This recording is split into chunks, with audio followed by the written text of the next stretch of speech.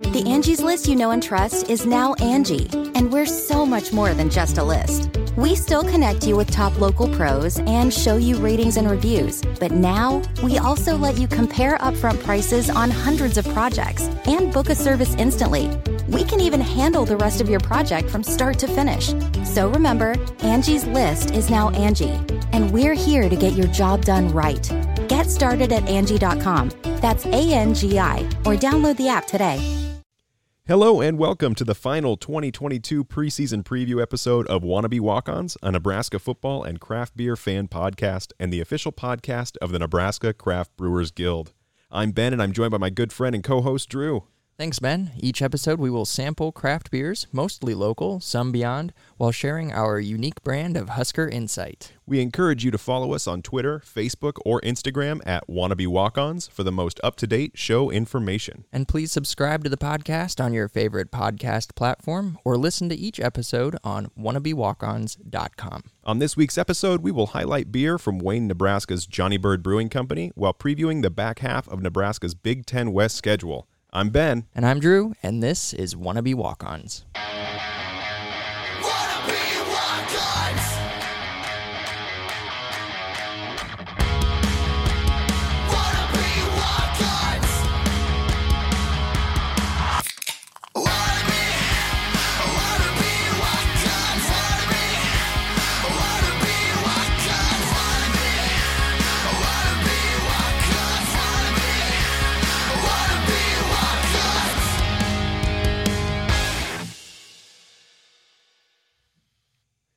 So, Drew, I want to take you down memory lane real quick, and I want to share with you something that I got to experience today that I haven't experienced in a very long time. Nice. I'm excited to hear this. So I had a work meeting this morning in Lincoln, and I decided to take Highway 6 back from Lincoln instead of taking the interstate because I wanted to make a stop in Greenwood. Okay. Do you know what is in Greenwood?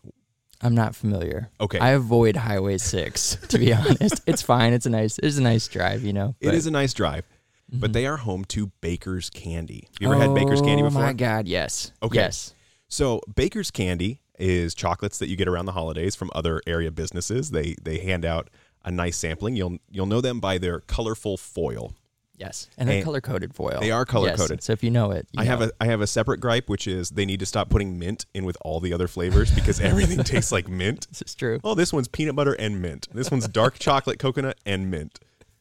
Anyways, Baker's Candy has grown from being a chocolate candy maker to also being home to Nebraska's largest candy outlet. I don't know if you've been here before, but it is this giant green metal shed that has rows and rows of repackaged bulk candy. So they take bulk candy and they package it into these smaller bags. So you're not like grabbing a couple of these, a couple of those. You're getting these like 8-ounce servings for cheap. It is a very inexpensive place to go. And my wife they have these like cinnamon lover hearts. She really likes cinnamon candy, but they're super hot. They're like hotter than a hot tamale. Gotcha. And so anytime that I'm passing by, I stop and get her a couple of bags so that she has a refill. It's nice of you. Yeah.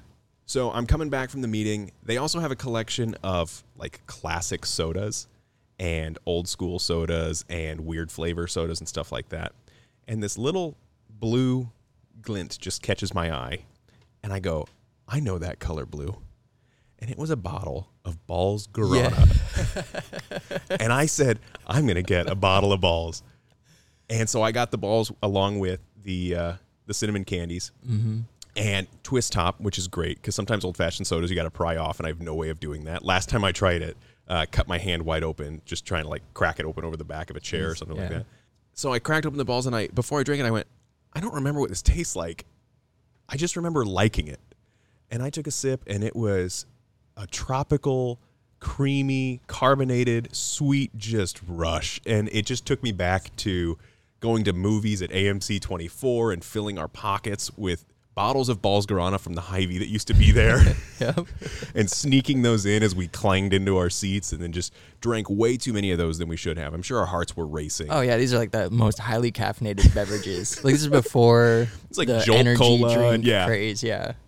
So I just thought, man, that really reminded me of being in 8th grade and Drew and I going to movies and drinking way too much caffeine and probably being the worst movie goers for other people. Yeah, I can only imagine. But if you ever get the chance, not only is it a great place for adults, but kids love, and I can attest to that, my kids love going to Baker's Candy. You can literally run nuts and just pick out anything. I mean, you name a candy, they've got it. Yeah, that's awesome. Yeah. All right, I might have to avoid I-80 next time and do the little You know what you detour. could do is take I-80 and then get off at 426, where like the SAC Museum is. Take that to Highway 6, and then you can just head towards Lincoln, hit up Greenwood, and then Greenwood has an interstate that you can go to. So you can get around it if you want. Yeah. But I just highly recommend, if anyone listening has not been to Baker's Candy, go check them out. Keep them in business. They have no problem. They're always busy. And they aren't sponsoring this episode or anything like that. I just love Baker's Candy, but I will warn you, I never get out of there under $100 because I just buy too much candy. Today I did because I was on a mission. I was like, I'm just getting these. Yeah. But I usually drop way too much, and they you're not alone when you do that, because other people will walk out with 2 grocery bags full of candy, of this discounted and yet amazing candy. Yeah. I'm the type of person that will go into a store every time on a mission. I will follow my list. I will not deviate, but that sounds like the sort of place that, you need to go in with no plan whatsoever and just enjoy the experience. I should also say, if you're not sold on candy, they also have a section of like different Nebraska wares. So they've got different bottles of bottled ranch from places across Nebraska. They've got your Dorothy Lynch. They've got your Mr. C's pasta sauces. They've got all these like Nebraska businesses who bottle their own stuff. Yeah. Also in a corner, which is really great. They've got the Nebraska popcorn. They've got all that sort of stuff. So check them out. This is just me being a big old happy fan of them and being like, I had a bottle of Ball's Guarana today. So I'm feeling really ready for this episode. Yeah, I'm so ready because this is also the last episode of the preseason. Yes. When at the time of this recording, we're 2 weeks away from kickoff. Exactly 2 weeks. It's crazy. Yeah. The game's probably like 2/3 of the way done at this point in 2 weeks, which is so exciting. Yeah, that's got my heart racing. All right. So, well, I feel like I just transfused balls into your mouth. Well, why don't we dive into talking about our featured brewery of this week, and that is the Johnnie Byrd Brewing Company out of Wayne, Nebraska. And I'll give Drew a chance to recover here and tell you guys a little bit about Johnnie Byrd. So to know Johnnie Byrd Brewing Company is to know the proprietor and brewmaster, Greg Potasek. Greg is rural Nebraska born and raised. He grew up in Osceola, a Nebraska town with a population of 800, went to school at Wayne State in Wayne, population 5,600, and started a family in Neely, Nebraska, population 1,586. After a successful career in economic development, Greg wanted to start a business that would benefit rural Nebraska beyond simple service. In addition to his love for Nebraska, Greg was also developing a love and passion for brewing beer. It didn't take long for Greg to merge these two loves together and begin plans for Nebraska's first benefit corporation brewery. Now you might be thinking, what is a benefit corporation brewery? Well, as Johnnie Byrd tells it, a lot of businesses in Nebraska act similar to benefit corporations, but Greg and his team made a vow to honor certain tenets. It's the strict adherence to these values that define the benefit corporation. So Johnnie Byrd has vowed to provide fair and honest wages for employees, brew their beer with 100% renewable energy or backed by renewable energy credits, and reinvest 10% of their annual profit into rural Nebraska, with at least half of that spending being directed by their employees. So that's what this whole thing means for them, right? To be this kind of corporation, is that they're following those main rules. In the fall of 2017, after leaving his job in Neely, remodeling their brewery with his father Steve, and moving his family to their new home in Wayne, Greg finally opened the doors to Johnnie Byrd Brewing Company. You may also be curious how a man named Greg with the last name Potasek ended up with a brewery named Johnnie Byrd. If any of our listeners speak Czech, you already know that Potasek means little bird. What you might not know is that Greg's grandfather was known for the Johnnie Byrd Orchestra. Keeping it in the family and celebrating the tradition of artistry and creativity in his family's history, Greg settled on Johnnie Byrd Brewing Company. Now nearly 5 years and numerous awards later, Johnnie Byrd continues to support rural communities within and beyond Wayne, Nebraska. It's safe to say we're all the better for Greg switching gears from economic development to alcohol development. And that is the quick and dirty on Johnnie Byrd Brewing Company. Nice. I love that they really tied themselves down, like really with their commitment to giving back to the community. Like you said, a lot of companies operate that way, obviously with charitable donations and so on and so forth. But for somebody to put that at the forefront of their business and make that like central to what they do. It's just really cool. So, Drew, this first beer that we are drinking is called Trio Akoya Pale Ale. It is a pale ale brewed with a hop that we're familiar with. It's a triple pearl hop that was actually grown in the state of Nebraska. Comes in at a 5.78%. What are we thinking about this beer? What's coming to mind as you're taking a sip? Well, the first thing that jumps out is just the maltiness of the beer overall for a pale ale. It's a stronger malt, and so especially here in America, you know, when we think of pale ales, we think of hops, like toned down IPAs. But if you enjoy like an English pale ale, you know that the malts are more heavily featured in those, and so this has an American hop profile to me, but with that sort of the English malt backbone to it. Yeah, I was going to say this actually reminds me a little bit of the English bitter that you brewed earlier in the spring.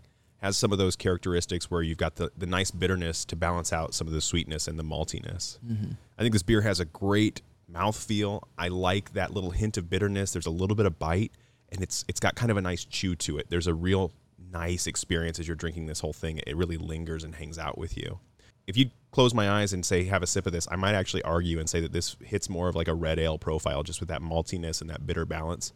It does have that kind of European feel to it. Yeah, but very enjoyable. I know I say this a lot. I'm already like halfway through mine. We haven't even started. Good thing we buy crowlers. Good thing we buy big beers. All right, so moving right along, it's time to talk about the back half of Nebraska's Big Ten West schedule. And Drew, you have the honors of introducing Minnesota to us. All right. I'm honestly surprised that you allowed me to take on Minnesota. I know that you have a very passionate sort of stance that you take towards PJ Fleck and towards Philip John, Pajama Man. Yeah, but you know, it's probably for the best. I did selfishly take Iowa for myself, though. Okay, so, that's fair. All right, you know, I'll take it. You give and take. It's a balance. Yeah. All right. On Saturday, November 5th, the Minnesota Golden Gophers travel to lovely Lincoln, Nebraska to take on the Cornhuskers. Kickoff is still TBD, but let's be honest, you already knew that. The Gophers are coming off a 9-4 season in 2021, including a 6-3 record in conference and a marquee win over Wisconsin. The Gophers capped last season with an 18-6 victory over West Virginia in the Guaranteed Rate Bowl, where each player's gift bag included a custom Casio watch, a Best Buy gift card, and it locked them all in for a 30-year fixed rate of 3.25%. Last year, Minnesota got ahead of Nebraska and never looked back, winning at home with a score of 30-23. In his post-game presser, PJ Fleck tried to take a shot at Frost, but wound up insulting his own players in the process. Quote, "That was truly culture versus skill. That's what I saw today. Our culture keeps everything tight. They believe in it. They live it. Academically, athletically, socially, spiritually, and everyone's held to a higher standard." End quote. It's highly uncharacteristic for PJ Fleck to push aside the accomplishments of his players and instead focus on what he's brought to the program. Hopefully this snafu was an eye-opening experience for Fleck, and he is more selective with his words moving forward. We'll see what post-game nuggets of wisdom Pajama Fleck has in store for us this year when the Huskers take on those pesky Gophers in Lincoln on November 5th. If we're lucky, the only culture we'll have to hear about is what flavor yogurt Fleck had for breakfast. There you go. Ready for some true or false? Yes, absolutely. All right, before we dive into Minnesota, you guys know the drill. We are going to test each other with a little true or false. So, Drew, Minnesota's first intercollegiate football opponent, Hamline University, did not know they would be playing a football game when they arrived at Kings Fair Ground in southern Minneapolis on September 30th, 1882. I'm going to say true. It's true. Yeah? Minnesota's first opponent had no idea they were playing a football game. So originally the plan for September 30th was a 3-team track meet with the University of Minnesota, Carleton College, and Hamline University competing. The team from Carleton College was unable to attend, so the other 2 teams went on with the meet without them. Following the meet, the athletes from Hamline wanted to go home. But they were talked into playing a game of football first. Minnesota won with a score of 4-0. Wow, riveting. Yeah. According to the school paper, quote, "It is only fair to say that the Hamlines did not have their full strength and the university won by 2 goals in 55 minutes. This ended the day and the crowd dispersed well satisfied with the beginning which had been made in intercollegiate sports." The teams had a rematch a couple of weeks later, which was won by Hamline. Oh, see? When they had their actual team. When they could prepare. My biggest question was whether or not Hamline University was an actual school. I thought maybe you were making that up. Yeah, you got on my ass when I made the Daniel Stern thing, and I was too specific with my true or falses back with Indiana, so I went away from it. And then after that, you said I was too short, so I made them longer. And then after that, you said they had nothing to do with football, so I made them about football. Yeah, very, very hard to satisfy. I will tell you right now, none of mine have anything to do with football. Oh, man. Well, I'm glad that I had a breakdown over that. Yeah. Can't overthink it. Yeah. Yeah. Yeah. I don't know what I'm saying half the time. So perfect. Well, tell me. right. Let me take a guess. Let me take a crack. Okay, here we go. All right. Minnesota. Everybody knows that Minnesotans consume a paltry 28.5 gallons of beer per capita per year, an amount right in line with the national average and way behind Nebraskans, who clock in at 35.2 gallons, which is good for number 8 nationally. Okay. But did you know? In 2008, a 62-year-old Minnesota woman was charged with a DWI while driving a motorized lazy boy. Oh, motorized lazy boy. Yes. Whoa. Gosh. I don't want to throw too hard of stones because that could also be a Nebraskan. I'd be more inclined if it was an Iowan. If you were like an Iowan woman was pulled over in Minnesota. But I'm going to say true, only because I like the image. Yeah, it's false. Oh. So, but it did. Was it an Ashley furniture? Yeah. So the two things. So first of all, it wasn't a woman; it was a man, because no woman is going to convert a lounge chair, and it was not a lazy boy, and that's important to know. Okay, so this guy, Dennis Leroy Anderson. Yep. He had 8 or 9 beers at the Keyboard Lounge in Proctor, Minnesota. And after that, he got into his lounge chair, which was motorized by a converted lawnmower. Okay? He left the bar and promptly crashed into a parked car. When police arrived on the scene, they gave him the blood alcohol test. He was 3 times the legal limit. And so he was charged with a DUI. The chair that he was driving was equipped with a stereo and cup holders. It was impounded, and it was later sold at auction for $4,000. $4,000? $4,000. Now, here's the kicker, though. So it was originally listed on eBay as a lazy boy, and the winning bid was $44,000. No, but it shut was, yeah. up. So that sale was nullified when they found out that it was not, in fact, a lazy boy. Oh, my gosh. So brand name matters. Yeah, it really does. I love the detail that he had a cup holder. Right. And I'll tell you why. When I was a kid, Mm-hmm. I thought the pinnacle of success was a cup holder in your couch. When you would go to a friend's house and they would have like a sectional where you could lift an armrest and it had, yeah. I thought, man, they've made it. Yep. This is a family that knows how to party. And to this day, I can't wait to have a theater room or something like that where I can have a couch with a cup holder in it and be like, 8-year-old Ben is really proud of me right now. $4,000 though for that. $4,000 for a motorized lounge chair. I wonder if it still had the mower blades. What a way to! Wow, I didn't even think about that. I mean, because then you could be like, no, I'm not driving, officer. I'm just mowing. Mowing city property. Oh, that's good. Good times, good times. All right, so let's talk about these Golden Gophers of Minnesoters. And Drew, what are we thinking about these? Everything I ask you is, what are we thinking? Tell me what to think. What do you think of this beer? What are we thinking about this team? But really, how are you feeling about Minnesota going into this season? So, well, that's a tough question, how I feel, because I feel bad about the way that I think about them, if that makes sense. Because Yes. I honestly think highly of them this year. Yeah. As much as I hate to say it. They were one of the top defenses in the country last year. I think they return enough pieces from that defense to continue to be successful there. Their biggest struggle was on the offensive side of the ball. But they bring back Kirk Soraka as their offensive coordinator, who's had a great deal of success, especially with Tanner Morgan at Minnesota in the past. They get Mo Ibrahim back, who's returning from a really bad injury that knocked him out last year.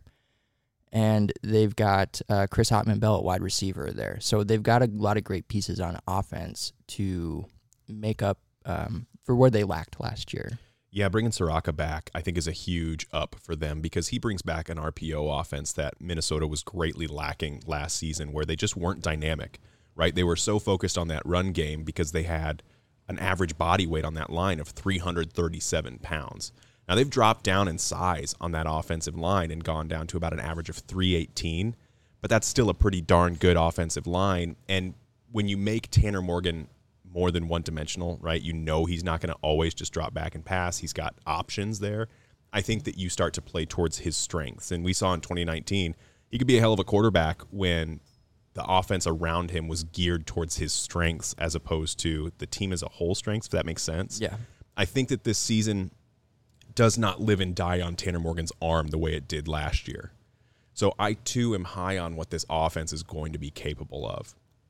I'm a little less high on the defense, but we can get into the specifics of that when we jump over there. Mm-hmm. But you named a lot of the things that really jump out at me. I mean, they return Mo Ibrahim, they return Chris Ottman-Bell, and then they bring back John Michael Schmitz as their center. And him with Tanner Morgan, PJ Fleck gave them some nickname like the Fantastic Four or something like that, or like the haven't graduated four. I don't know what they're called, but something along those lines. But they really are four key players that are going to make a huge impact on that offense. And you look and you go, oh, man, so the offensive line room has a leader. The wide receiver room has a leader. The running back room has a leader. The quarterbacks have a leader. All you're missing is the tight ends, right? And well, they've got Brevin Spanford, who he doesn't do a lot in terms of receiving the ball, but that's just a Minnesota thing, right? They don't rely on their tight ends in the passing game. They might do that a little more with him, but I would say he's one of the better tight ends in the league, especially when it comes to blocking, being an extension of the offensive line. Helping them produce when it comes to running. So yeah. Here's a question. What do you think was a bigger hit to that team last year where they may have lost some momentum? Do you think it was losing to Ohio State or losing Mo Ibrahim in the first game? I think it was losing Mo Ibrahim. Yeah. Because they know what he is. Like, they know what he brings to the table for them. And he was doing damage against a team like Ohio State. Yeah.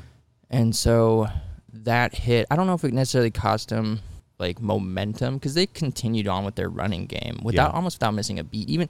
And they lost more than Mo. They lost some other guys back there too. I think they had 3 running backs in succession, like go out, go out, and then a guy named Bucky ran all over Nebraska. Yeah.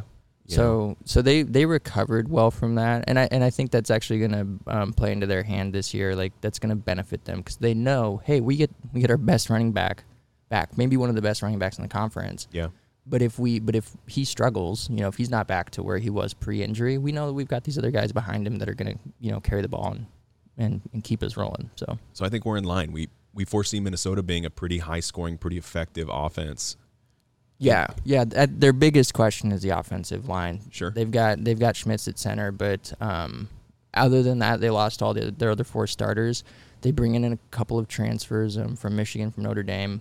So they should be able to restock this line. And again, they've got these tight ends that help with the blocking in the run game. And so I think their offensive line will take a step back. Mm-hmm. I don't think they're going to take a huge step back. Yeah, it's interesting. I think they'll take a step back, but it's almost like that step back is allowed, right? The kind of offense that they're going to run, they don't need to be able to make a step forward or stay where they were. Mm-hmm. But when they had Tanner Morgan, who just wasn't completing passes at a clip that he was supposed to, in 9 wins, he completed 63% of his passes, but in their 4 losses, he completed only 43%. So that team lived and died by his arm, right? Yeah. And that was really just in those moments where they needed long yardage. If they could convert, they would win those games. If they couldn't convert, they would lose those games because teams just loaded the box and went up against them. And if you shut down the run, you shut down Minnesota. Well, Nebraska tried to do that last year, and they just kept running. Yeah. So they completed passes when they needed to. They ran all over us. They did that to 8 other teams. Yeah. How do you feel Nebraska's defense then this year matches up against Minnesota's offense? That's tough. Again, like I feel queasy when I think about Wisconsin. Or when I think about Wisconsin, yes. But I feel queasy when I think about Minnesota, just because of how effective They run the ball on us, and just the size, the way that they just love to grind, like chew the clock, grind time, keep our offense off the field. I like our defense. I think we have a great defense, but I also think that the Big Ten West just has a ton of great defenses anyway, and so it's not unusual for Minnesota to be going up against a defense that teams lean on, right? Iowa leans on their defense. Wisconsin leans on it. Minnesota does too. So I don't know, man. Like, I like our defense. I don't like us against Minnesota in general. I think that's fair. I'm looking forward to what our defensive line can do against maybe a younger or a less experienced offensive line, especially with Nebraska's focus this year on the pass rush. When you know that Tanner Morgan struggles as a quarterback throwing the ball, if we can get him off schedule, I think that we have a nice chance against them, because then we know it's going to be a one-dimensional game. We can start to play towards that. But, yeah, I'm with you that this offense feels like one of the few teams in the Big Ten and the Big Ten West where they're not leading by their defense. Their offense is going to be the leaders. They're kind of like Purdue in that sense, where I feel like this offense is going to be a highlight, but I think they're going to have an even better defense than a Purdue's going to have. Yeah. So let's talk about it then. Let's talk about their defense. What jumps out at you about this team from last year moving into this year? What do you got? Well, so the biggest losses that they have on the defensive side of the ball are going to be their defensive end, Boy Mafe. And then their leading tackler from last year was a linebacker, Jack Gibbons. So they lose a couple of pieces. Last year they were an incredible defense. They were really great in not giving up points, not giving up yards. The one area that they really struggled, though, was to generate any sort of a pass rush or get tackles for loss.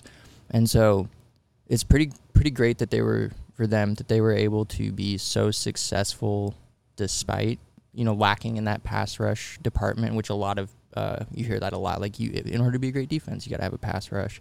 They did it without that, and so they've got a couple of guys this year in defensive ends, Thomas Rush and Ja Joyner, who they're going to lean on to make up for the loss of Boy Mafa. So we'll see how they do there. And then at the linebacker spot, they're bringing him back, Mariano Marin, who is a great player. So hopefully he makes up for that loss of Jack Gibbons. You did mention some question marks, right, with the pass rush and with their key tackler, their leading tackler from last year, graduating. But no but, I guess. Yeah, they are going to be breaking in new corners. So, when you talk about their secondary, their safeties are both returning. So that'll be another strength on their defense. Their question mark, I think, is going to be at that the corner position. Yeah. So if Nebraska can get into some favorable one-on-ones, maybe on the edges, they might be able to attack them there. Not to read too much into what Nebraska's posting on social media and their practice coverage and stuff like that, but it appears that they're practicing more 50-50 balls for their wide receivers.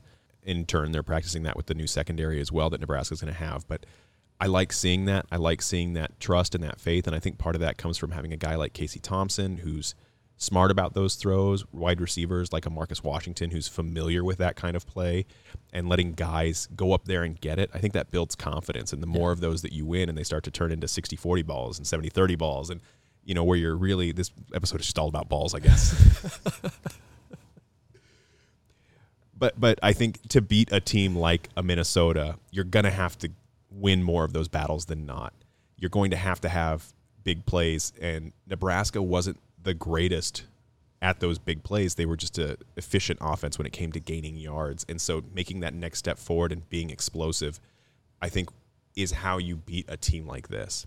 Not knowing what Nebraska's offense is going to be looking like against these like really great defenses, it's hard to say, how they're going to best attack them. On paper, this could be a really good team this year. Yeah.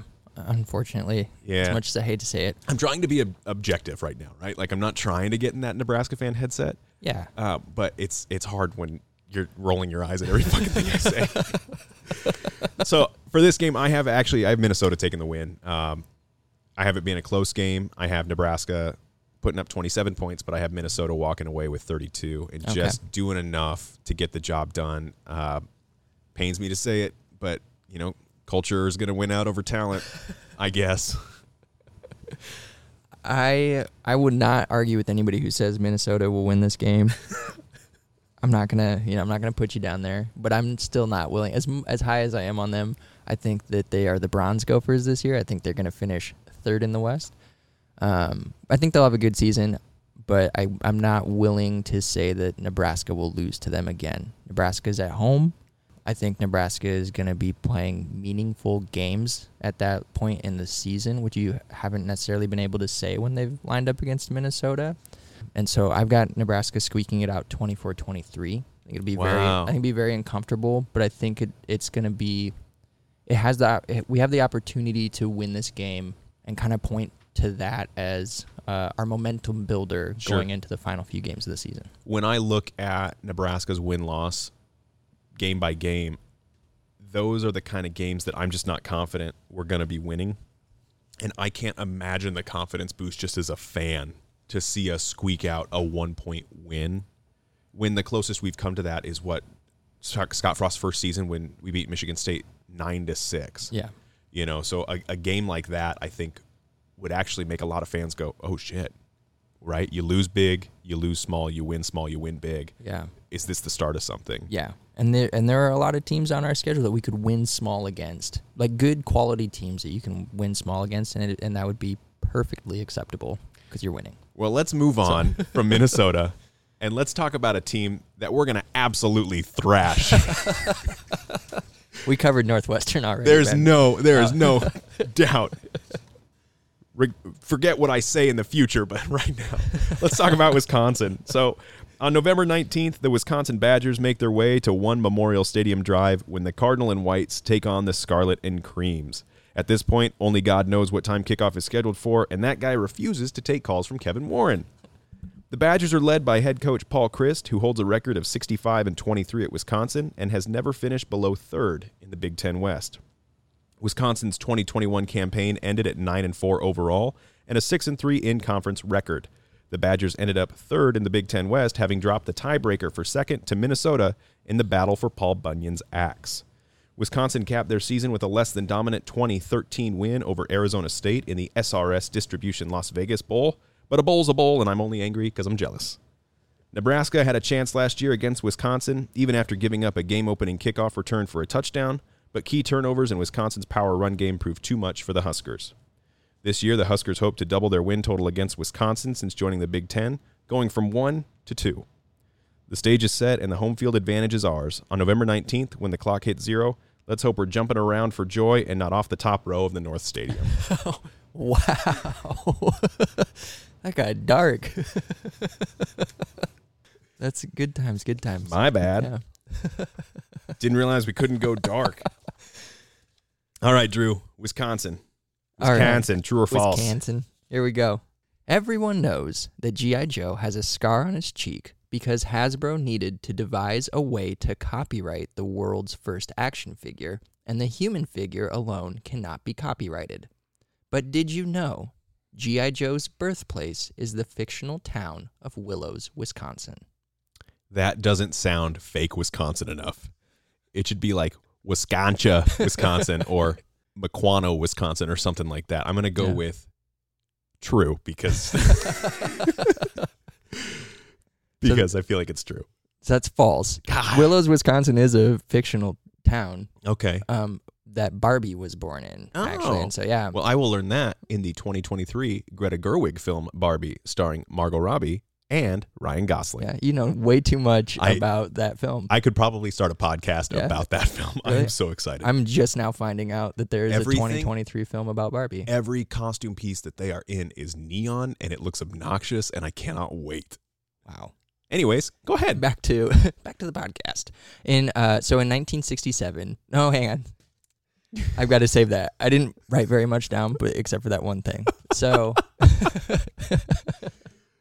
okay, so Barbie was born in Willows, Wisconsin. Yeah. And Barbie was such a huge success, obviously, that Hasbro wanted to create a doll for boys. Yeah.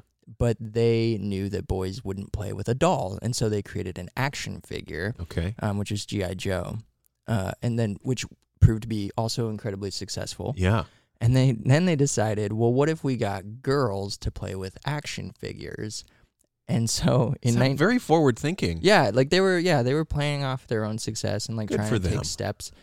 So in don't say good for them just yet. In 1967, Hasbro introduced GI Nurse Action Girl. There's the sexism. Yeah, there it is. There it is. It was, quote, a spectacular failure. Wait, say the name again. It's so good. GI Nurse Action Girl. They didn't even give her a first name. They gave her it's like boy, girl. Yeah. It's so great. GI Nurse Action Girl. Yeah. So once it hit shelves, retailers had no idea what to do with it. Like, they didn't know if it belonged next to Barbie or next to G.I. Joe or what. Or in the trash. And that's where most of them ended up. So it only lasted 1 year, and then that was out the window. So it's now a collector's item. If you can find an original G.I. Nurse Action Girl. It's incredible that exists. I feel like that's an answer a kindergartner gives for, like, what do you want to be when you grow up? Yeah. Oh, I just want to be a GI Nurse Action Girl. Okay. Well, you pick one of those and we'll move forward. Oh, man, that's great. All right. What do you got? Here's what I got for you. The University of Wisconsin is known for numerous long-standing traditions, including the fifth quarter, jump around, and it holds the title of the first ever Big Ten Conference champion in 1896. While other universities have changed the name of their mascot over time, Wisconsin has held on to the Badger moniker since their team's inception. Ooh, so I know how they got their name. Well, that's part of my answer, but I won't give it away. I don't know if they've had it the entire time though. I'm gonna say false because I feel like most teams probably have changed at some point. Yeah, that's what I thought too, but it's true. Wow, they've been the Badgers loyal this whole damn time. So tell us, how did they get the name? Oh, if only you didn't know. So they aren't actually named after the animal. And in the 1820s and the 1830s, prospectors came to the state looking for minerals, primarily lead.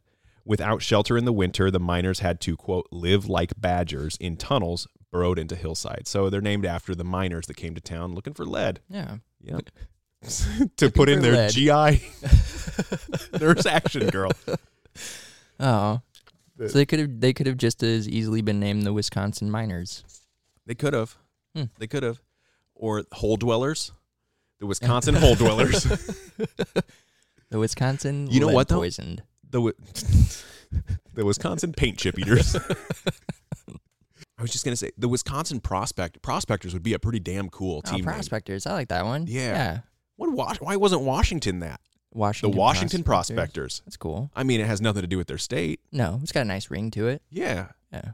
Take note. If we ever start our own franchise for a team, our own university. Well, this Wisconsin team, man, they are a conundrum in my mind. They are a real honest-to-goodness question mark, and I think they could be great, or I think they could be not great. You think they could be not great? Why do you think they could be not great? I think that they're very similar into how we'll talk about Iowa, how Iowa can be not great. Okay. These two teams, the last two teams on Nebraska's schedule, we're kind of flipping this around, but they live and die by their defense. Yes. Right? These are teams that are exemplary in defensive football. They're focused on being defensive teams, and I think that comes from the mindset that they are a developmental program. We are here to take no-star, two-star, three-star, and turn them into first-round defensive draft picks and give these guys the tools for success. And year after year after year, Wisconsin and Iowa continue to do that. The question mark comes in, can they score points? I really like, obviously, Wisconsin's running backs. I don't like anything else about their offense.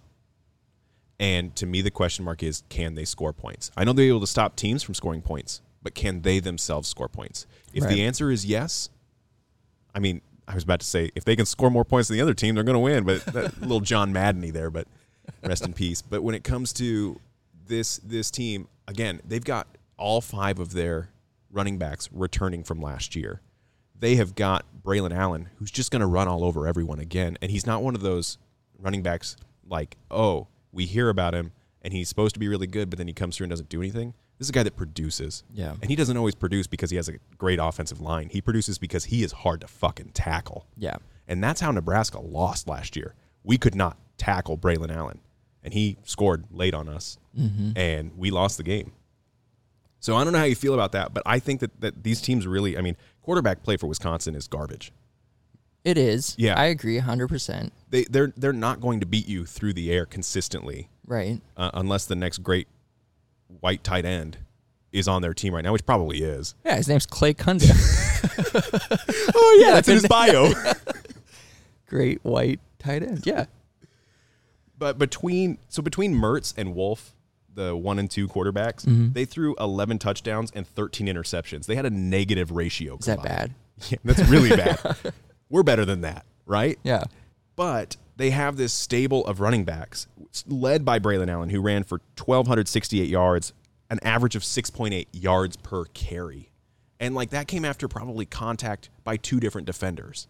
This guy is hard to bring down, and that's just the kind of running back that Wisconsin likes to go for. So if they can continue to score points on that front, if defenses can't stop them there, I don't know how you slow this Wisconsin team down because they're just going to constantly reload on defense. Yeah. So I agree that Wisconsin and Iowa are similar in a lot of regards that you talked about, but I think Wisconsin is different in the sense that they're Wisconsin. And that last year was a down year for them, and they were 9-4. Iowa was on an up year with that, and they went 10 wins or whatever. And we'll talk about them, and I'll tell you all the reasons why they suck. Wisconsin, I just have faith in Wisconsin to figure it out. I know they have a new OC. I know Graham Mertz sucks. I have a stat on him, by the way. This is incredible. So this comes from College Football Film Room. His on-target rate on the deep ball last year ranked him 511th out of 513 qualified quarterbacks over the last 5 seasons. Oh, my gosh. Like, it was bad. They stopped using him. They just leaned on their run game for a while.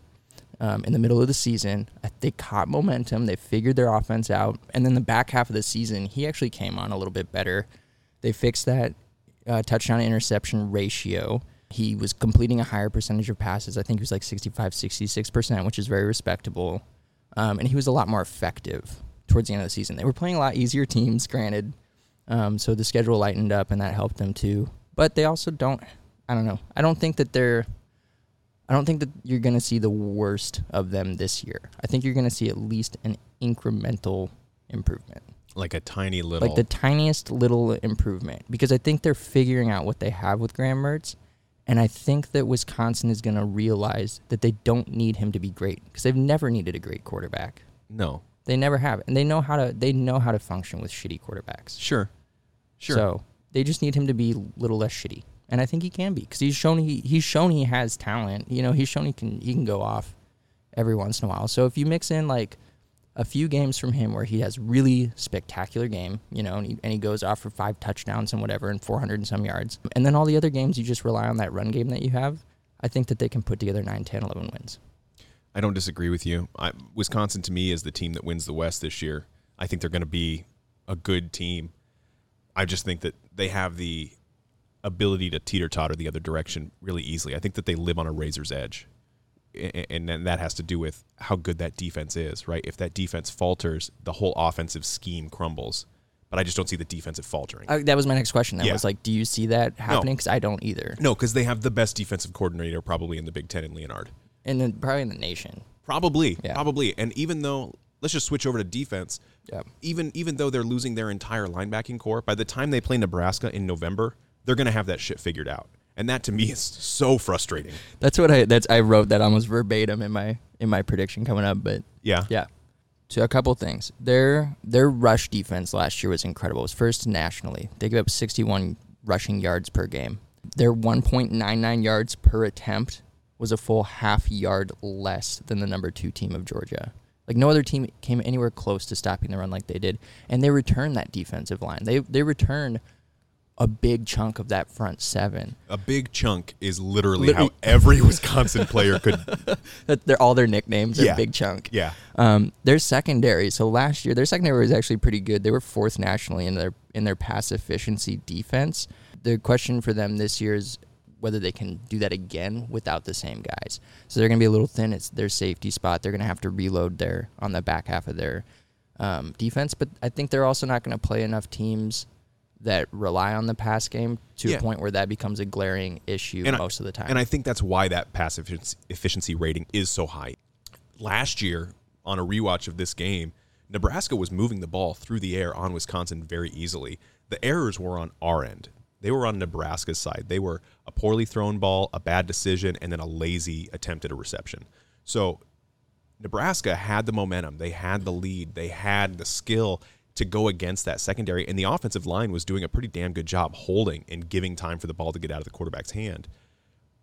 There were just dumb mistakes after dumb mistakes, and a Wisconsin team, similar to an Iowa team, is going to make you pay for those mistakes.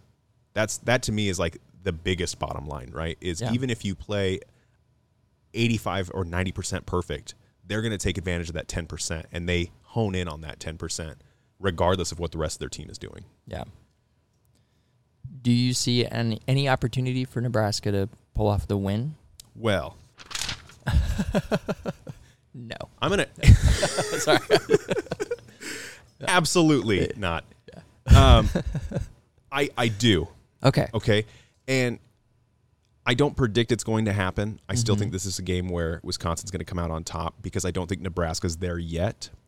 But here's how I could see this happening, and I'm going to break down some numbers for you. Okay, I like numbers. So I'm going to do a quarterback comparison, and the reason I'm going to do that is 2 misplaced balls from Adrian led to 2 stalled drives and the deciding factor in the game last season.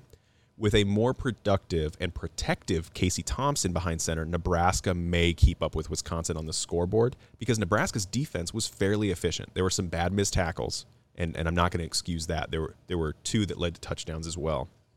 But I think Nebraska has the skill players, and they have the offense to actually attack Wisconsin at their weakness. Now, Adrian Martinez played 39 games for Nebraska. He had 80 total touchdowns. 45 of those were passing. 35 were rushing. Casey Thompson has played 15 games. He's had 35 total touchdowns. 30 were passing. 5 were rushing. That averages out to Adrian having 2.05 touchdowns a game and Casey having 2.33. Adrian had 1.15 passing touchdowns per game. Casey had 2. Adrian had 0.89 rushing touchdowns per game. Casey had 0.33. So we can start to see that through the air, Casey is a more effective quarterback for scoring against a team like a Wisconsin. In his career, Adrian had 30 interceptions. Casey has had 9. That breaks down to 0.76 interceptions per game for Adrian, 0.6 interceptions per game for Casey. Here's the difference. Adrian has lost 18 fumbles. He's had more fumbles than that, but he's lost 18. Okay. Casey Thompson has lost 1. I'm going to say that again. Casey Thompson has lost 1. That means that Casey Thompson turns the ball over per game 0.66 times. Less than 1 turnover on average per game. As much as I love the guy, these numbers were very eye-opening. Adrian Martinez turns the ball over 1.25 times per game. That's a huge discrepancy, right? That's 1 more turnover per game. If we took 1 turnover away from last year's game, Nebraska is either going into overtime or wins the game. What I see there is the way to win the game is to play protective football, strike when the opportunity is there, but play smart.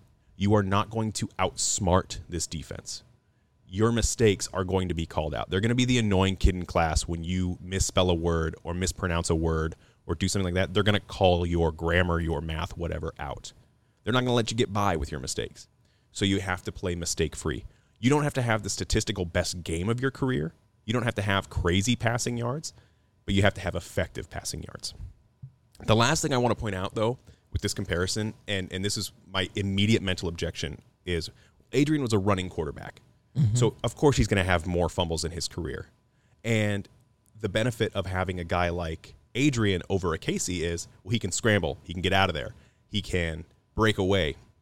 He was sacked 84 times in his career at Nebraska. Casey Thompson was sacked 18 times in his career so far. That for Adrian is 2.15 sacks per game. Casey, it's 1.2. I like the way that Casey Thompson plays as it pertains to Wisconsin. He seems like a more consistent player with holding on to the ball, and that's how you beat a team like this. Yeah. I guess just a few things that run through my mind as you say that. One big thing is it's going to be a different offense, and so that could create just different numbers. Sure. Right? Yep, and I Which fully I know expect that. Which, I know you know. 2, there was a quote that came out recently from one of the offensive linemen who said with Adrian scrambling, they never knew where he was, ever. And it made it hard to block. Yeah, it's Prohaska. Yeah, okay. Yep. And with Casey, they say like his pocket presence is just much better. Mm-hmm.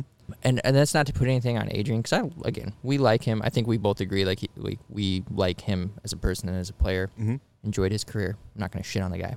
It's their style of play, though. I mean, it's fundamentals. It's the way he plays, but it's also, I think, the way that offense was. I think it's the way that he and I don't think he created this, but he probably believed that he needed to do a lot. Yeah. Oh, yeah. When he had in order to be successful. Yeah. He wasn't wrong. Yeah. Right? He did not have he didn't an create offensive that in line. his mind. He didn't have the skill players who were consistent. He didn't have running backs who could get through a crummy offensive line the way that, like, Chase Brown could or an Evan Hull could at Illinois and Northwestern, respectively. He just never had those players. And so Adrian had to have that style of play. He had to have a more highs and lows style of play where he took more risks, and it was, that kind of risk-reward situation. Yeah. But I feel like with a quarterback like Casey Thompson, who is more styled to sit in the pocket and get rid of the ball when he doesn't see something there and is smart with the ball and holds on to the ball, that to me is how you get closer to a team like this when you want to have an offense like Scott Frost and Mark Whipple are putting together. Yes. And I think I think it's going to be a lot more stable overall. I hope it works. What I imagine it's going to be, I hope it works, and I think it will be much more effective, not just against Wisconsin, but just against the Big Ten West in general. Sure. Because they're all very similar. Don't you just love the preseason where you're like, I have no answers, but I'm going to come up with them anyways? Yes. Speaking of, for this Wisconsin game, I have Wisconsin pulling out the win in the preseason. I reserve the right to change this 100% come game time. Yeah. But I see them winning 28-23. I see them just running the damn ball, doing the damn thing, and holding Nebraska's offense. Yeah, I've got it at 28-20 in favor of Wisconsin right now. And like I said earlier, like it's because we play them a little bit later. Their big question mark at linebacker has everything to do with the lack of experience there, but all the pieces around that position are in place, and so I feel like that defense is just going to be fucking rolling by the time that we meet them. And again, I don't think that they're going to need a good offense. They're not going to need a good Graham Mertz. Well, they're not going to get one. That's an oxymoron if I've ever heard one. All right, before we move on, we want to take a quick moment to talk about our show partner, the Nebraska Craft Brewers Guild. As we mentioned at the top of the show, Wannabe Walk-Ons is the official podcast of the NCBG. We do our show with no outside funding or advertising because we don't want to take away from what it's all about. Beer, football, beer, and celebrating the communities we love. Our partnership with the Guild is not a paid partnership. It's simply a platform to share our show with folks we think will enjoy the things that we're talking about. This past winter, the Guild was instrumental in passing legislation that would allow Nebraska brewers to self-distribute limited quantities of their beer without the need for a middleman. This new law allows the smaller brewers a chance to compete locally with some of the bigger craft brewers in the state. This is a huge step forward for a lot of the brewers in small towns like Taylor, Alliance, Seward, and Syracuse, just to name a few. When you drink craft beer, you're supporting local small businesses, which is important now more than ever. So if you're a fan of craft beer like we are, you can support the NCBG by joining the Nebraska Beer Alliance. Being a member gives you access to exclusive discounts, Nebraska beer merch, and members-only information. You can learn more about the Nebraska Craft Brewers Guild, find local breweries, and join the Nebraska Beer Alliance by visiting nebraska.beer. Before we dive into talking Iowa Hawkeyes football, we've got our second beer from Johnnie Byrd Brewing. Yay! We like those birds. Hey, nice. Yeah, there we go. So we've got our second beer from Johnnie Byrd Brewing Company in Wayne, Nebraska, and that is Abe's Honey Porter. Drew, why don't you tell us a little bit about this beer? I don't see the ABVs because it's turned away from me, but I don't know if I want to know. Yeah, you might not want to. So this thing clocks in at 7.74%. Yeah. Which is huge for a porter. Yeah. Just a porter, right? A big reason behind that is the honey that goes in there. So honey is a sugar. Obviously, it's highly fermentable, even by sugar standards. And sugar has high standards. Yeah. And so that's what you can dump honey into a beer and it's going to bump that ABV up in a big way. The nice thing about honey, though, is that when it does ferment, it still will leave behind some of its characteristics, some of its flavors and stuff. And so you usually gotta put in quite a bit to really get it to come through, especially in a beer that's got a lot of malt profile like this, like the porter has. But they've done a good job of getting that to happen. So yeah, I really like how the sweetness complements the porter profile.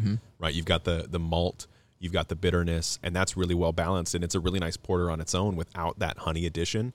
But it's that finish, that velvet, that sweetness, and it's not a sugar sweetness, right? It's that floral honey. I wouldn't be surprised if it's real honey, like unprocessed honey or something along those lines that's being used in this beer, because it doesn't taste like that fake stuff you put on a biscuit from KFC, right? It tastes like real honey. Not knocking that. Right. I squeeze those butter packets straight into my mouth, but... But this is a really nice beer, man. I think this might be one of their flagship beers as well. I can see why. And it's so crushable. This would be such a bad one. It's scary that it's crushable, yeah. And I love porters. Porters are hard to find because usually with darker beers, like it's all about the imperial stout. Porters just, for whatever reason, just don't have much of a market, it seems. And so anytime I come across porter, I'll snag it. Well, I got to be honest. I picked these specifically for you, right? I picked a pale ale because I know you're a big pale ale guy. Same thing, yeah. It's hard to find the pale ale because the IPA. And I picked the porter because I know you're a porter fan. Yeah. So well done. Yeah, well done, Johnnie Byrd. Yeah, and I guess we should also say this is our first time having Johnnie Byrd. Yes, it is. Yeah. With all the breweries we've had around the state, this is our very first sampling of them, and I got to say they did not disappoint in the slightest. Well worth the trip out there. Yeah. If you guys ever get the chance to go to Wayne, Nebraska, if you're up at Wayne State University, you're making the rounds through to some northern Nebraska breweries, you're heading up to Big Hair, or you're heading to Divots or something like that, make the trip to Wayne as well. Check out their tap room. It's a really cool space. And tell them Wannabe Walk-On sent you. It'll mean nothing to them. But who? It'll mean everything to us. Yeah. All right, Drew. Okay. We're drinking a black beer. Yep. For a Black Friday matchup against a team that wears black. Yeah. And someone who's coached by someone I'd like to give a black eye to. Let me give my introduction. Yes, please. We'll go to true or false. We'll try and keep it tame. Okay. Do your best. I'm not guaranteeing nothing. Nebraska plays Iowa in Iowa City on Friday, November 25th. Kickoff is scheduled for 3 p.m. on the Big Ten Network. It's been a long offseason thanks in major part to a capping of 2021 with a soul-crushing Black Friday loss to Iowa. The only thing that's given me solace in regards to Iowa football is knowing that no matter how much I hate head coach Kirk Ferentz and his undescended testicle of a son, O.C. Brian Ferentz, Iowa fans hate them more. I draw this conclusion not on my own, but from evidence found on websites like change.org, where Iowa Hawkeye fans have organized petitions for the removal of their coaches, some petitions receiving more than 2,000 or 3,000 signatures. We're not alone in hating Iowa, and if we could ever do anything to help out our neighbors to the east, it's to finally fucking beat the Hawkeyes under Scott Frost and get their program one step forward to moving on from the Ferentzes. That's all I have for Iowa. Fuck them. True or false? Amazing. Okay. I've been holding on to calling Brian Ferentz an undescended testicle for way too long. So good. Like, I think I had that like in March. Yeah. I was like, man, that guy seems like just a non-nut. Like, he's just a... Brilliant. All right, what do you got for true or false? Okay, here we go. Buckle up, folks. It's a long piece of paper. So I'm just going to sit back. I'm not going to hold back on words. I hope you all like my voice. I'm going to sit back and refill my Johnnie Byrd real quick. Here we go.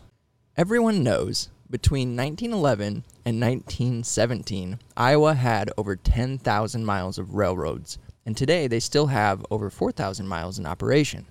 But did you know Iowa is home to the world's shortest, steepest railroad? Shortest, steepest railroad. That sounds like the world's least effective, efficient, and necessary railroad.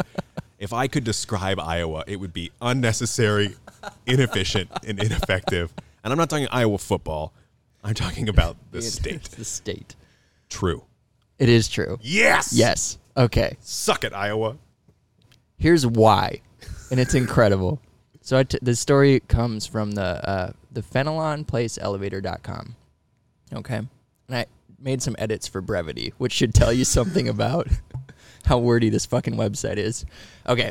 In 1882, Dubuque was an hour-and-a-half town. At noon, everything shut down for an hour and a half when everyone went home for dinner. Mr. J.K. Graves, a wealthy banker, lived on top of the bluffs and worked at the bottom.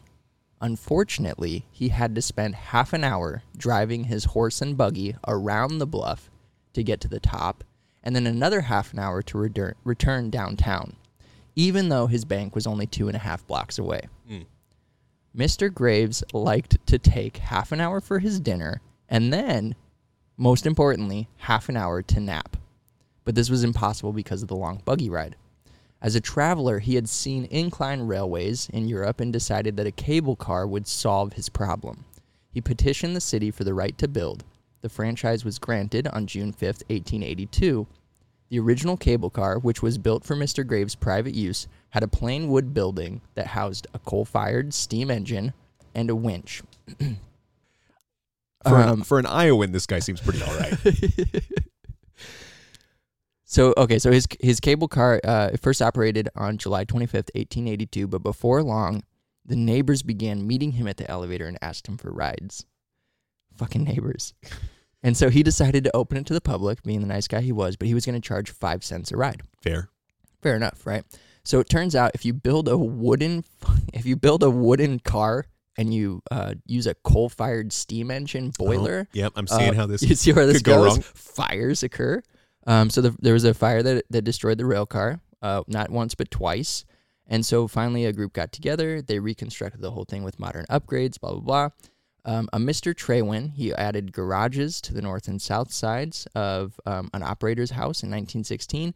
And this is my favorite part. He added a second-floor apartment to one of the buildings on the top of the bluff, which the neighborhood men used for a meeting room where they could smoke cigars and play cards without the wives interfering. So your true or false has all been very sexist. I just want to super duper sexist. It's just all on their website. This is all. I'm just taking it from their website.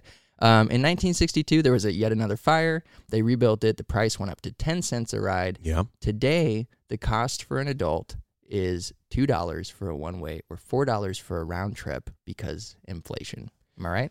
Yeah, I feel like it should be $3.50 for a round trip. Like I should get a 50-cent discount. Yeah, for buying both directions. You'd think so, but no. I would not ride that. The shortest, steepest railway in America? Not in America, in the world? No, because it sounds like they didn't rebuild it very recently. To be fair, I know that we're going to do a lot of shitting on Iowa. Mm-hmm. I have been to Dubuque. I can't wait. Okay. And it is actually a very beautiful city. The bluffs are really nice. It's right on the river. They're super inconvenient, though. The horse and buggy takes a half an hour alone. Oh, yeah. Well, I have a car, and that made getting around Dubuque very easy. But it is a very nice town. If you're going to go to Iowa, it's as far east as you can go. You got to go through the whole damn thing. But I'd move there if it wasn't for the fucking Hawkeyes. If only Iowa was Nebraska, Shit. All right, well, that's a good one. That's a good true or false. I like that. True or false, Drew? Herky the Hawkeye, the University of Iowa's costume mascot since 1959, pulls his first name from the Greek god Hercules. Okay. Staying consistent with Hercules' invincibility, the headpiece of Herky the Hawkeye's costume is bulletproof. Why? True or false? False. There's no reason for that. Will you read that word for me right there? Wow. Shoot him in the leg. Jesus. So that's true. And there's a story behind it. There has to be. Because thank God there's a story behind it. On November 22nd, 1997, during a 31-0 Iowa victory over Minnesota at Kinnick Stadium, a Golden Gopher drummer had a cup of water thrown on his face by Herky after the drummer used his drumstick to tap Herky on his shoulder pad. Okay. I see some things escalating here. As Herky stepped away, he was tackled from behind by the drummer. Rather than take a hand offered to help the mascot to his feet, Herky broke the drummer's glasses with a punch to the face. Wow, don't hit the kid in the glasses. The end result of Herky's assault on the drummer was the breaking of a historic 40-year-old mascot head. Members of the Minnesota band took small trophy pieces of the broken helmet back to Minnesota. The helmet was remade of Kevlar for the 1998 season. The biggest overreaction in this whole story is the Kevlar. No, the biggest overreaction is why doesn't Iowa and Minnesota play for the broken piece of mascot head trophy? Oh man, all of Minnesota's trophies should be broken bits of something. Yes. Right? I hope this year it's broken bits of Minnesota's dreams to contend for the West. Yeah, well don't take your attention off of Iowa. Oh, sorry. Yeah. Sorry. But that's true. It was a pretty big overreaction to make it out of Kevlar. Yeah. So, and I should go out and say, I don't know if it's actually bulletproof. It's made of Kevlar, which is a bulletproof material. Please don't shoot mascots. Don't test this. You yeah. shouldn't anyway. Yeah, not at all. Yeah. Whether it's bulletproof or not. You should punch them. Definitely tackle them. Careful, though, because they will turn around and punch you they'll back, fight. Yeah, whether they you should have be allowed to glasses or fight not. back. So, okay. So you told me off the recording that you have an Iowa rant. Let's start with the fun. Okay. Fuck objectivity. Here we go. No, and this is somewhat objective, okay, because this is based on science and data. And also my pure hatred for Iowa. Okay. This is real, though. So they went 10-4 last year, okay? 10-2 in the regular season. Very forgettable very forgettable postseason for them. I forgot they won the Big Ten West. They wish that they didn't win it because they got beat down by Michigan after that. But anyway, okay, so they went 10-2 in the regular season. They played statistically like a 7-5, maybe an 8-4 team, okay? They were the opposite of Nebraska. They overachieved despite their numbers, where Nebraska underachieved despite their numbers, okay? And here's why. And everybody knows this. Anybody who follows Big Ten football knows I was really, really good at generating turnovers. They were really, really good at scoring points off of turnovers, and they were really good at non-offensive scoring. So, the average final scoring margin for top 25 teams with 10-plus wins in 2021, which Iowa qualifies for, was plus 13.7 points. Okay? I think the top, Georgia number one with like 28, plus 28 or something like that. Iowa's final scoring margin was plus 4.2. Oh. They were the worst. The worst. The only one close to them was Oregon at plus 4.4, and they both finished at like 23-24. Iowa averaged 2.6 points per game from non-offensive scores. So they had 3 off of interceptions, a fumble recovery for a touchdown, a kick return, and a punt return. Yeah, I don't want to talk about one of those. Mm-hmm. If you remove those points, then the offense provided a net of only plus 1.6 per game. Oh, Like that's just how terrible. They had a great defense, but that's just how bad their offense was. Okay, they also nepotism. Oh, we'll get to that. We'll get to that because there was an interesting development this year as far as quarterback coaches go. They also scored an exceptional number of points off of turnovers in their first 5 games alone, and I couldn't find their total on the season, but in their first 5 games alone, they scored 82 points off of 14 turnovers and converted every single turnover opportunity into points, which is pretty incredible. That's really impressive. Okay? But without that extreme number of turnovers and without an exceptionally efficient conversion rate from a piss-poor offense, the team doesn't even get close to 10 wins. Right? Yeah. They were operating in the extremes, right? So looking forward to this year, you might say, well, what if they do it again? They return enough guys on defense. Mm-hmm. What happens if they are just as good? What if they repeat the results? I will say to you this. In the past 5 full seasons, so we're excluding 2020 when there was uneven games, the top 5 teams in FBS in total turnovers, okay, there were 27 different teams that were in the top 5. Only 3 teams appear more than once and no team more than twice. Repeating that level of an extreme stat like turnovers doesn't happen very often. It's not reliable. Therefore, Iowa's 2022 motto is reversion to mediocrity. Okay. I just want to preface all. This is why I'm low on Iowa. Okay. Because I think that they operated at an incredible extreme, primarily when it comes to turnovers and scoring off those turnovers. And I think they're coming back to reality.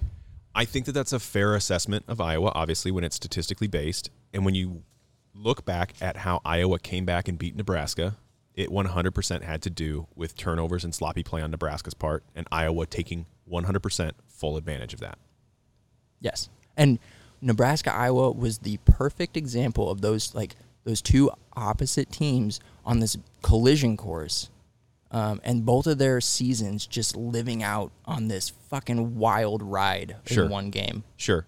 You feel like if Tom Osborne sold his soul to the devil to win those national championships, like this... Tom Osborne would never.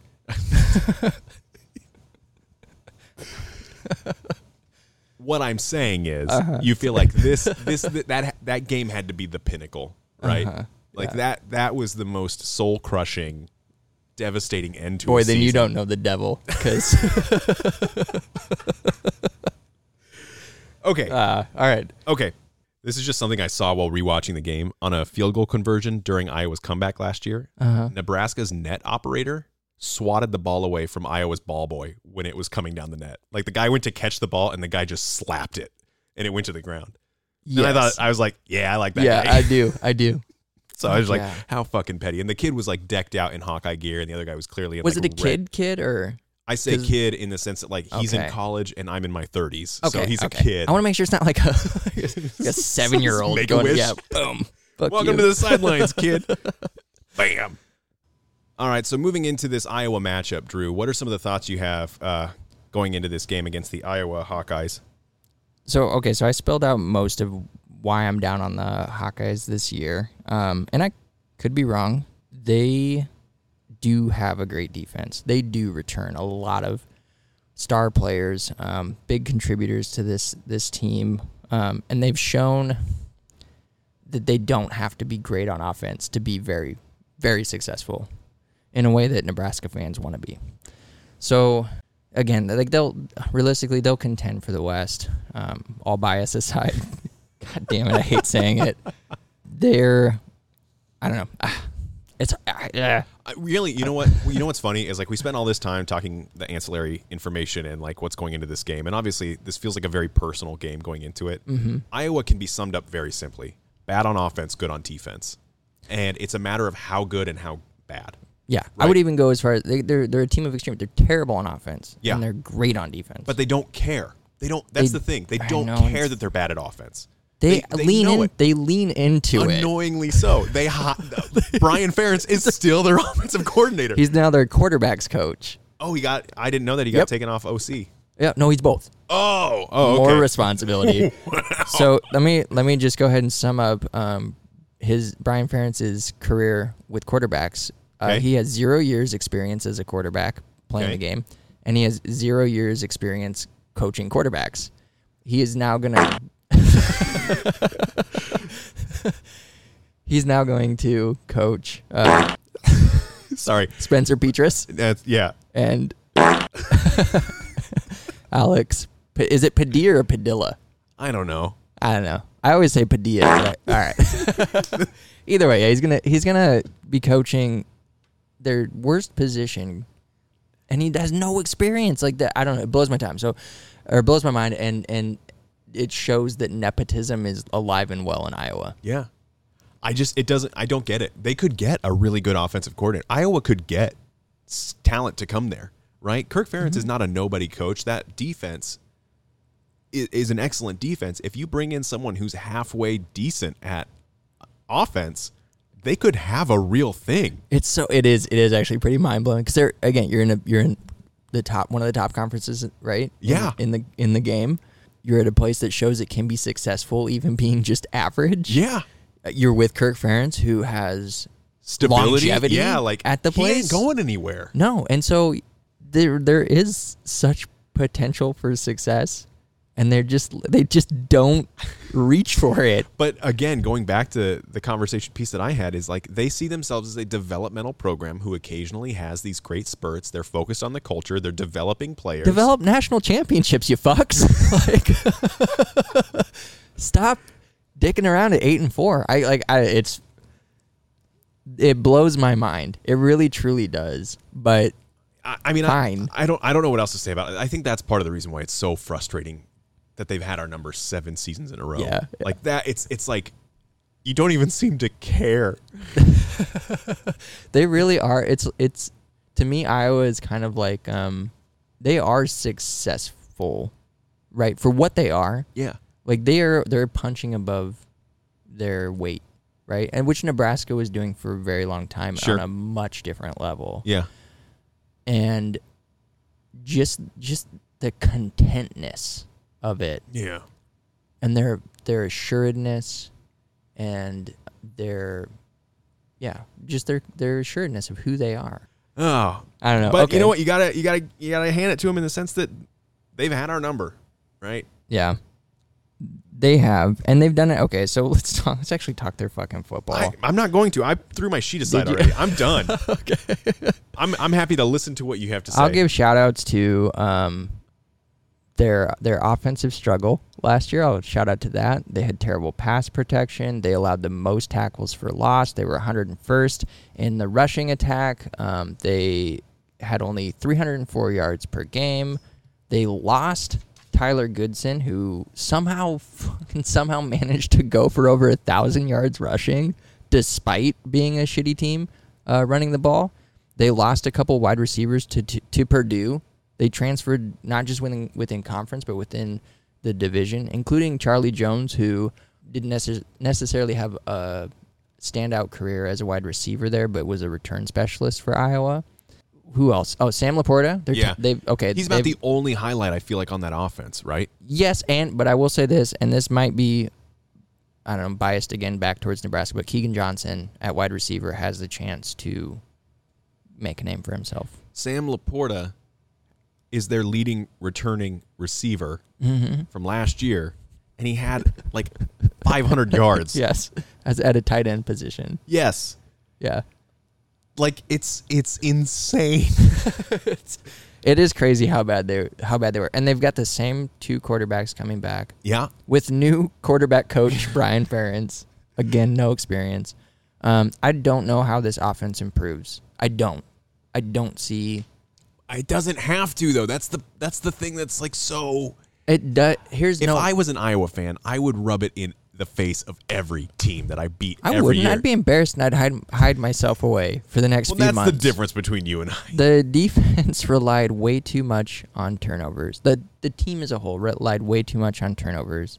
Again, which is you can reproduce turnovers to an extent, but not to an extent where you're the number one team in the nation. Sure. And doing something that you haven't done in at least a decade or whatever. I don't know how long it's been since they've had that many interceptions or that many turnovers. Like, they're not going to recreate that. They're not.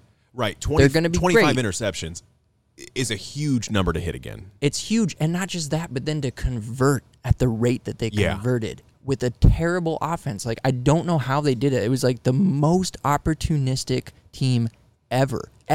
I feel like if an Iowa fan is listening to this right now, they're like, "Yeah, fuck you, Nebraska." Yeah. They're like, "But you still lost." Yeah, and we know that's why we're angry. Yeah, but yeah. So I don't see how this team takes they're not taking a step forward. They might recreate what they did last year if they're lucky. They might recreate that, but Wisconsin's going to be better. Minnesota's going to be better. God willing, Nebraska's going to be better. Illinois is going to be better. Purdue's going to be better. Yep. Purdue. Northwestern's going to be Northwestern. Northwestern can't better. be. They're going to be better. They're going to be better. They can't be worse, right? You wouldn't think. No. So Iowa's against tougher competition this year within the division. I don't see them repeating, and I don't see them as even finishing in the top 3. I think they're going to be a 4 or 5 ranked team in the West, and that's not out of like that's not out of hatred so much. Let's as rewind it when you say fuck objectivity. I was looking for reasons to drag them down, I will admit. But at the same time, I do think that I have validity to my arguments. Yeah. In that. Yeah, it's called bias confirmation. Yeah. Confirmation bias. Or, yeah. One of the two. I don't know. I don't have enough confirmation bias to look it up. All right. Well, what's our too early prediction? What do you got Iowa, Nebraska ending at? I've got it at 31-13. We stomp them early and we don't blow it late. Nice. I've got 29-21 Nebraska. I think it's going to be a hard-fought game again. It always is. It's what I kind of love about the Big Ten West is like it's always, regardless of the outcome, for one team it's a good game. It just hasn't been a good game for Nebraska as of late. Yeah. But I think that Harbaugh got his last year. Frost is going to get his this year. Nice, yeah. Everybody walks away with a bloody nose, but one person walks away victorious. Because he headbutted his own player in a friggin' helmet. Oh, my God. And then he did interviews. It was smeared on his face. It's like, Grandpa, you're bleeding. No, I'm not. It's pasta sauce. All right. So, Drew, kind of wrapping up this preseason content that we've put out there, what are you thinking as far as Nebraska's overall season? And I don't know how to frame this, right? Like, this is preseason. This is us. I'm kind of looking at it as objectively as I can, trying to be a realist on this. And I'm thinking, like, if Nebraska is as good as the talent allows, right? If Nebraska plays to their talent, whereas they haven't in past years where we've been beat by culture, what do you think this season winds up as? Do you have a record prediction? Do you have an overall goal? Like, what are you seeing? I mean, overall goal is just to turn the corner and win some fucking games. I don't know. I think where I'm at is I don't want to be objective right now because it's preseason. Sure. Okay. And that's fair. And I'm a fanatic, right? Like, I want to go fucking off the deep end and say, no, we're going to win 10 games. Okay. And we will. We could. We probably won't, but we could.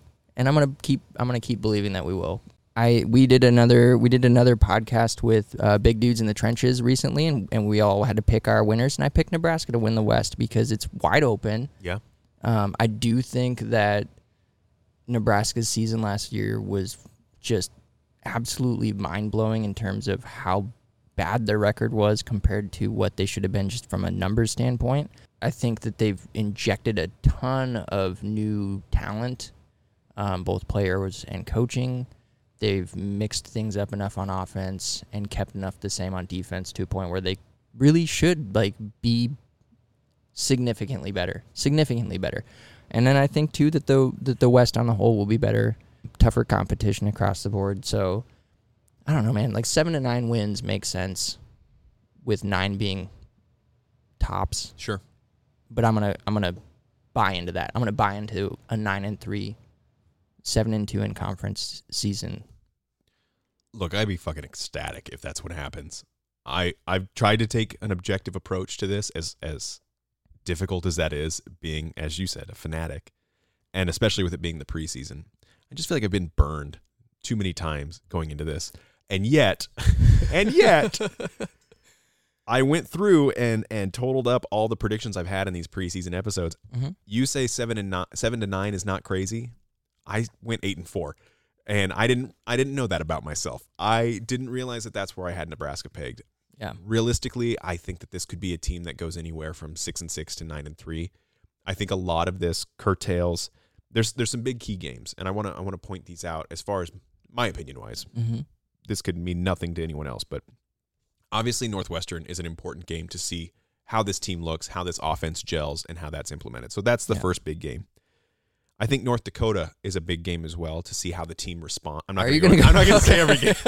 It's just no. My eyes just went dead. I was like, all right, 12. Here we go, 12 games. 12 big games, and here's why each game's important. No, North Dakota is going to be important because we're coming back on a short week, a long trip. I want to see how Nebraska takes care of business. Okay. Let's jump to. I'm going to skip Oklahoma, as some people might think, oh, that's the biggest game of the season. It is, but it isn't. It's non-con. If we lose it, it doesn't matter to the ultimate goal, which is to win a conference championship, right? Yeah. Or to win the conference. I think Rutgers is a big game. Yeah. So Rutgers is going to be on a Friday. It could potentially be a 5-0 Nebraska or a 4-1 Nebraska going into New Jersey, thinking that we're hot shit, thinking that, hey, we finally turned that corner that you're speaking about, and we're going into a game against a team who knows they can beat us. And I think that this Rutgers game is a trap game, more so than our FCS opponents, more so than Northwestern or whatever you want to look at. I think Rutgers might be the game where there's a snag. Yeah. I had them as a win in our projections, but I could easily see that being a loss. Then you've got Purdue and Illinois and Minnesota and Michigan, Wisconsin and Iowa to end out the season. But I really think that if we can get to Illinois and we're bowl eligible, which would put us at worst 6-2, right? I have confidence for the back half of the season. But I really think that that's going to be the truth teller. If we're bowl eligible by Illinois or through Illinois, by Illinois, I'll be even happier. Mm-hmm.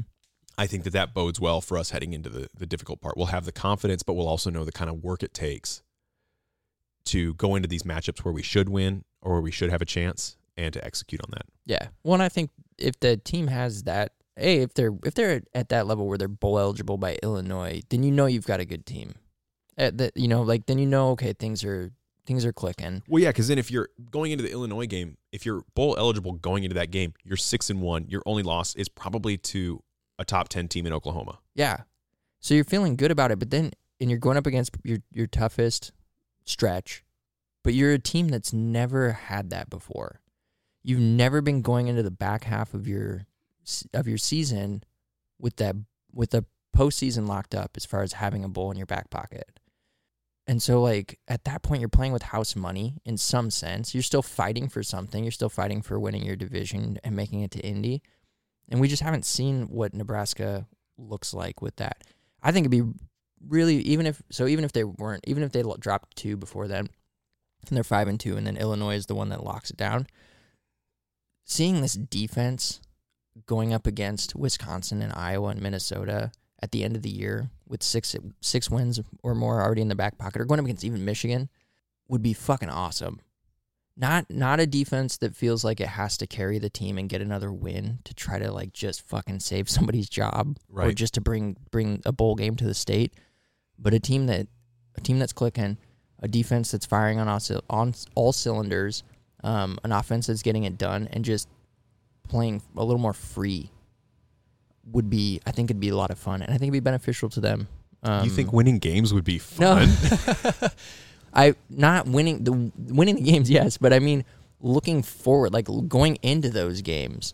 The game plan that you could do and what you could do as a team, it would just be not more enjoyable, but like you could play a different style of football. Sure, and that a little more I think fast and loose. Yeah, and it lends itself fun, more to I think what they're good at anyway. I get you.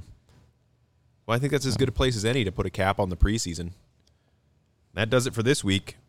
We want to thank everyone who tuned into this week's episode. If you have anyone who you think would enjoy a listen, we would truly appreciate your recommendation. Don't forget to follow us on social media at Wannabe Walk-Ons and subscribe to the podcast on your favorite podcast platform. Remember to do your part. Drink local beer wherever you are. You can find more information on Johnnie Byrd Brewing Company at Johnnie Byrd, and that's JohnnieByrd.beer, or by visiting their tap room in Wayne, Nebraska. If you have any breweries you'd like us to sample on the show, visit wannabewalkons.com to submit your recommendation. Tune in next week as we preview Nebraska's first game of the season against the Northwestern Wildcats and a sampling of beer from Aviva Stadium in Dublin, Ireland. Thanks for listening, and as always, drink Big Red. Drink Big Red.